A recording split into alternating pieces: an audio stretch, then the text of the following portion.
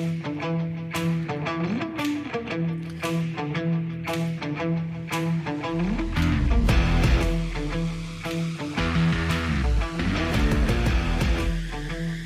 everybody. If you've been watching Step Outside Show, you would have noticed today or yesterday, whatever day you're listening this to, we recently had Gordon Triplett from Garmin Australia out fishing with him, fishing the shallow reefs. And of course with that, well, it's something a bit of a learning curve as to how to set up your sounder, what you need to look for. I thought it would be an absolute fitting podcast for people out there who want to learn about this to have him online. So Gordon, thanks for joining us, mate. How are you going? Yeah, really good, mate. How are you? Yeah, very well, thank you, mate. Thanks for your time. I won't take too much of it up because, the sounders and the plotters and everything that's set up by Garmin now are pretty, I guess, they're user-friendly. Go back, 20 years when you had a lot of other different electronics around the place, is that you sort of really had to read that 4-inch thick manual, but now it's a little bit of a different kettle of fish. Explain to me, mate, the simplicities of the way sounders work when you got chirp and you don't have chirp, your kilohertz. I mean, tell me all about it. How does that kind of work together when you're going for, say, shallow water into deeper water? Yeah, you're absolutely right. With our sounders, they are easy to use, and you don't have to continuously drive them like you had to with older brands or even other brands even still today. We've got a very, very smart processor that's built into the unit that will adjust for things like depth, water clarity, takes into account, temperature and all that sort of stuff. And it makes it a very, very, very simple unit to own and operate, which means that you can spend more time fishing rather than, having to dial it in. Chirp technology advanced sonar in leaps and bounds. It's a bit hard to explain, but the best way that I explain it, I think, is old technology sonar is like having your hose on and it's just dripping one constant drip. You've got the tap just open and there's a constant drip. Yeah. Chirp technology is like putting your spray nozzle on your hose and then turning the tap on flat out.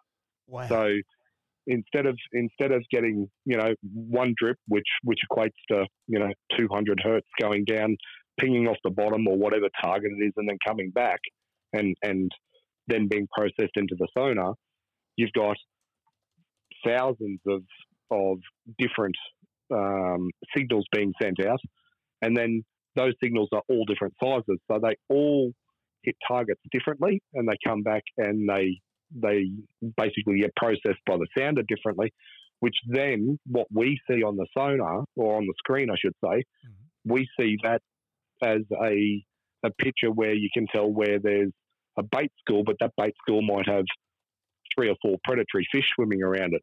And depending on the shape of that bait school and where those fish are, you might see that it's actually knocking a hole into the bait school, so you know that they're feeding. In years gone by, you would have just like a cloud on the screen, and you wouldn't know what size fish they were. They could be, metre-long mackerel swimming along in a school, or they could be just a school of yakka. So if it's just a school of yakka and there's no predatory fish there, well, if you've got your yakka for bait already, well, you don't need to be, just wasting your time there. So chirp technology has given us a much better understanding of what's actually swimming beneath us, and it paints a much better picture on the screen, mate. And that's the beauty of this, isn't it? Because when you are fishing those shallow reefs, like we were fishing the shallow inshore reefs, you'd say, is that having the sounder set up properly, you can actually define the difference between the grassy sweet lip and a bait ball. You can define the difference between a shark and a turtle. I mean, you can clearly see what's happening going by the way the sounder is set up with your chirp on and whatnot. Mate, tell me about the size of the screen that makes life easier. Should people who are setting up a sounder on their boat, say they had a 6-metre boat, which would be the average size boat these days, I guess, should they be running a single 12-inch and having it split in two, or should they be trying to work the most space on their dash and getting to 8 inches or something, right? I mean, what should they be? What should you be going for? Yeah. So it comes down to a few things. Budget is obviously, very important in somebody's buying decision. Something else to think about is how's your eyesight going? If it's anything like mine, it's getting pretty bad. So the bigger the screen, the better it is. But generally speaking, some of the combos are fantastic, but I still personally like multiple screens.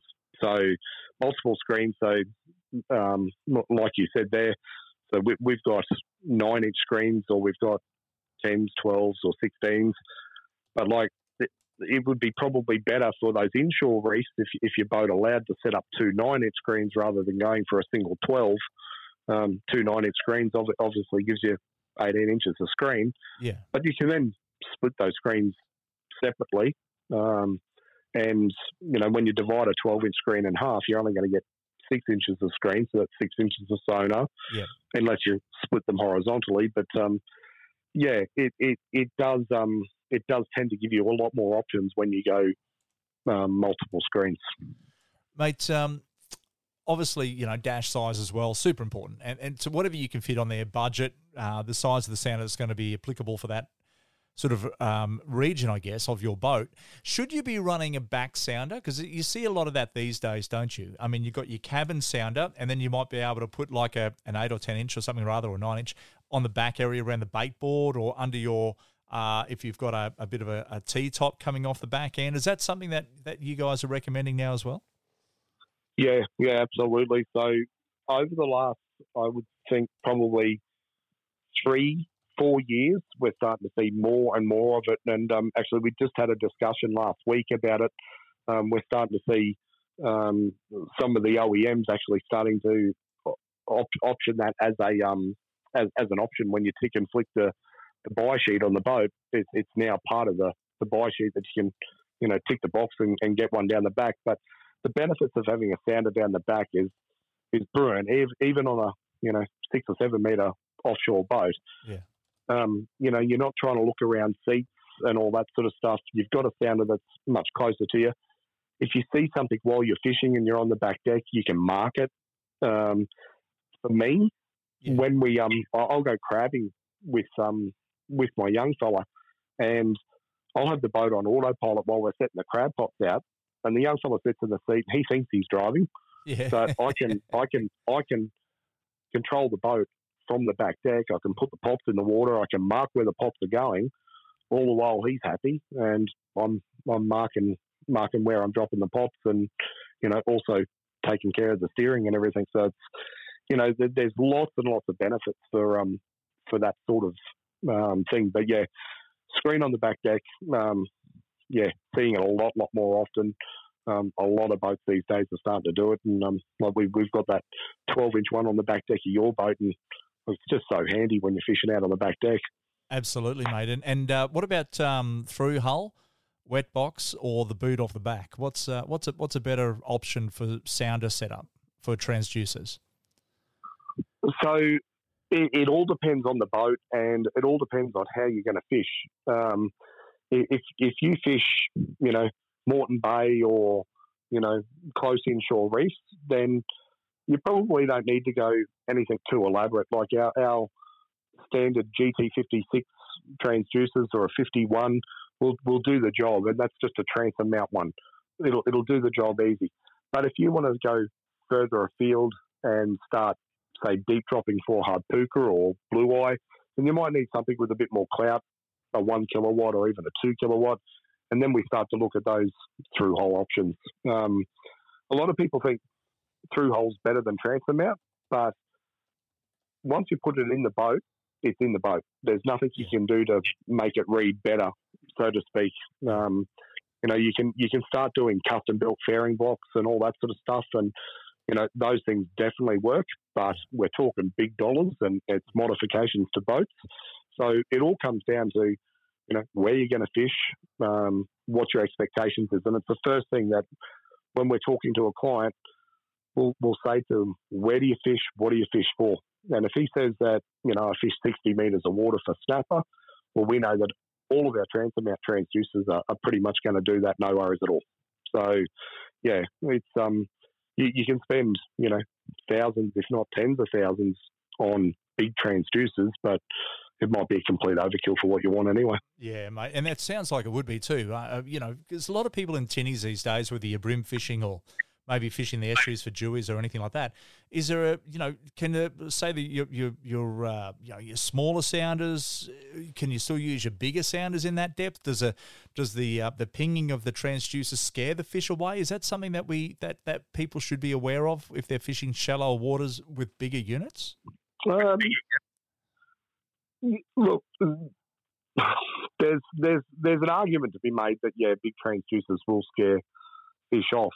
I think it was probably a lot more relevant, back in the day when we were using old school technology, and if you used to dive or snorkel under a boat that had a 1 kilowatt transducer going, you'd feel it, like you could actually physically feel it. But with the chirp technology, you don't feel it. So I never turn my sounder off, and I think I think for me, I much prefer to know what's happening under the boat rather than turning it off and not having a clue. Yeah. It really comes down to what your beliefs are on that one. But I personally don't believe that it's as big an issue as it used to be. So for what it's worth, I never turn it off, never ever. Mate, it's a very interesting point too, because a lot of people do they talk about brim fishing, particularly if you're in a tinny or anything like that. But brim are so they're a ballsy fish. They'll come up and just eat anything generally out of your hand anyway. But they can be a bit spooky on moonlit nights and all that sort of stuff as well, mate. I would like to talk a little bit about the rig that we use in those shallow inshore reefs. Now, you like to use a float lining kind of a rig. Why do you choose to use that over, say, a standard paternoster rig? So the ground we're fishing there, Paul, is rubbly, but there's lots of little ledges and areas to get hung up on. And because we drift, if you fish paternoster there, you tend to snag up quite a lot. Also, the type of fish that we're fishing for tend to take a float line a little bit better than a paternoster as well. So, with the grassy sweetlet, we've just found that a running ball rig down to a set of gains, tends to work the best there. So, very, very rarely we get snagged. In fact, I don't think any three of us got snagged that morning there. I don't think we got a snag at all. Yeah, mate, and no, we didn't actually. It was quite a good way to do it as well, and that also just depicts other reefs around the country. Is that generally if you've got pinnacle, leading off those reefs, you'll end up with some rubble and shale. So that could be anywhere, whether you're in Darwin or Perth or Adelaide or Albany. Is that these particular grounds, these shallow inshore grounds where the rubble comes off the pinnacle, is a home to a plethora of fish. So if you are fishing with a float lining rig, you should alternate the sinker, I guess, depending on current, as long as your rig's getting to the bottom, close to the bottom in a short. No, you don't want to take too long, otherwise, it'll take forever, and your line's probably going to be 400 metres behind the boat. But you want to get it down there, but also the sinker gets first, and then your bait floats down afterwards. Yeah, yep, yeah. You tend to want to present the bait as naturally as possible, I guess. So quite often when we'll get there. And I fish with Drew quite a lot, but, Drew will start on, say, a 6-ball and I'll start on a 4-ball. Yeah.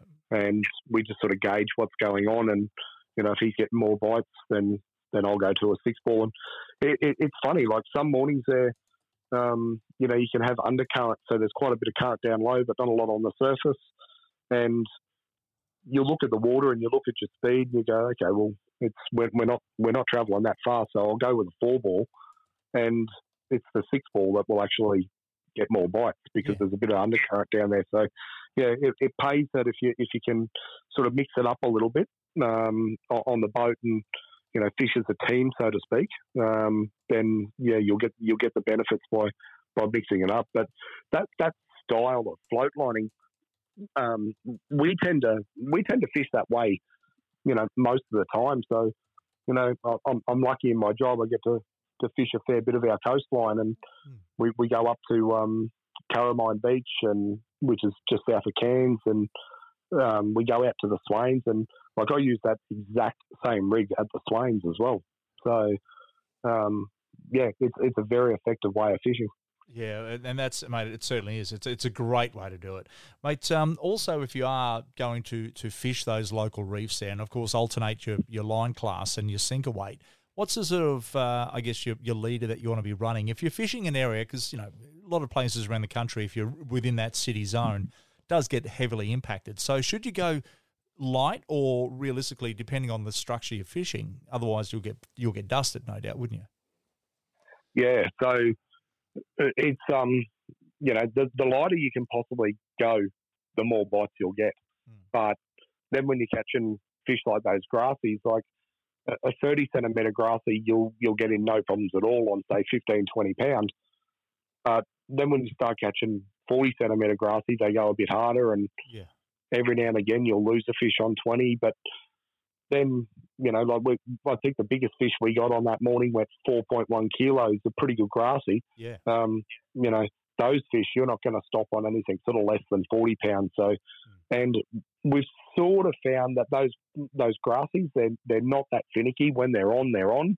And, you'll even get, undersized fish taking a 40-pound leader. So, yeah, we've sort of gone to 40-pound leader for most of our inshore fishing these days. If I was down in the bottom end of the bay, or on the 18 fathom reefs out off the Gold Coast or something, I'd probably go back to the 20, just because I think the fish see a lot more boat action, and they're a bit more hesitant to take a bait. They're probably a bit more switched on to what's going on. So true, mate. So true. And what about speaking of baits? What sort of bait do you prefer? Because you guys brought me into using dart swallowtail, something I've never used before, to the point that we went dart fishing not long ago, and we bagged up a heap of fillets there from them as well to use for bait. That's a pretty hardy bait to use. Yeah, and I think you've hit the nail on the head, and that's why we use it. It's hardy. It stays on the hook well. It's I'll be honest. Drew introduced me to that only probably a couple of months ago. Yeah. It works extremely well. But things like mullet flesh, any of the fish that you catch there as well. So you'll catch scads, yakka, even some of those scaly pilchards. We get quite a few of them there when you're jigging. So we get them, but most of the time I actually fillet them. So any of the fresh baits that you find in that local area, matching what they tend to eat normally, I guess, is the key. Yeah, that's it. I think it's pretty hard to go past slimy mackerel too, no matter where you are fishing. Those baits are incredible. Yeah. They're incredible. Fish jelly beans. Oh, mate, they're absolutely brilliant. Hey, mate, got to thank you for your time today, mate, and I'm going to let you get rocking and rolling. So, we've covered off there the sound of the setup, what you should be doing there, and, of course, whether you're using a through hull or, of course, off the back of the boat, transom mount, and, of course, some rigs there. So that'll be enough to keep everyone juices flowing there the next time they're going to go fishing there, Gordy. Appreciate your time, buddy. Too easy. Thanks, Paul. There you have it. That's Gordon Triplett there from Garmin Australia. Everybody, I'd like to say thank you very much for listening to our podcast. And, of course, if you're just getting this podcast now, which is around the beginning of May, the Century Cove International Boat Show just around the corner, 19th to the 22nd. Jump on down, say good day. Go and see Gordy. He'll be there on the big Garmin stand. We'll be up there to have a chat with everyone as well. And step outside with Paul Burt. You'll check it out on 7 Mate every weekend. Of course, we're doing repeats through Monday to Friday as well. Thanks for listening, everyone. May your rod bend often.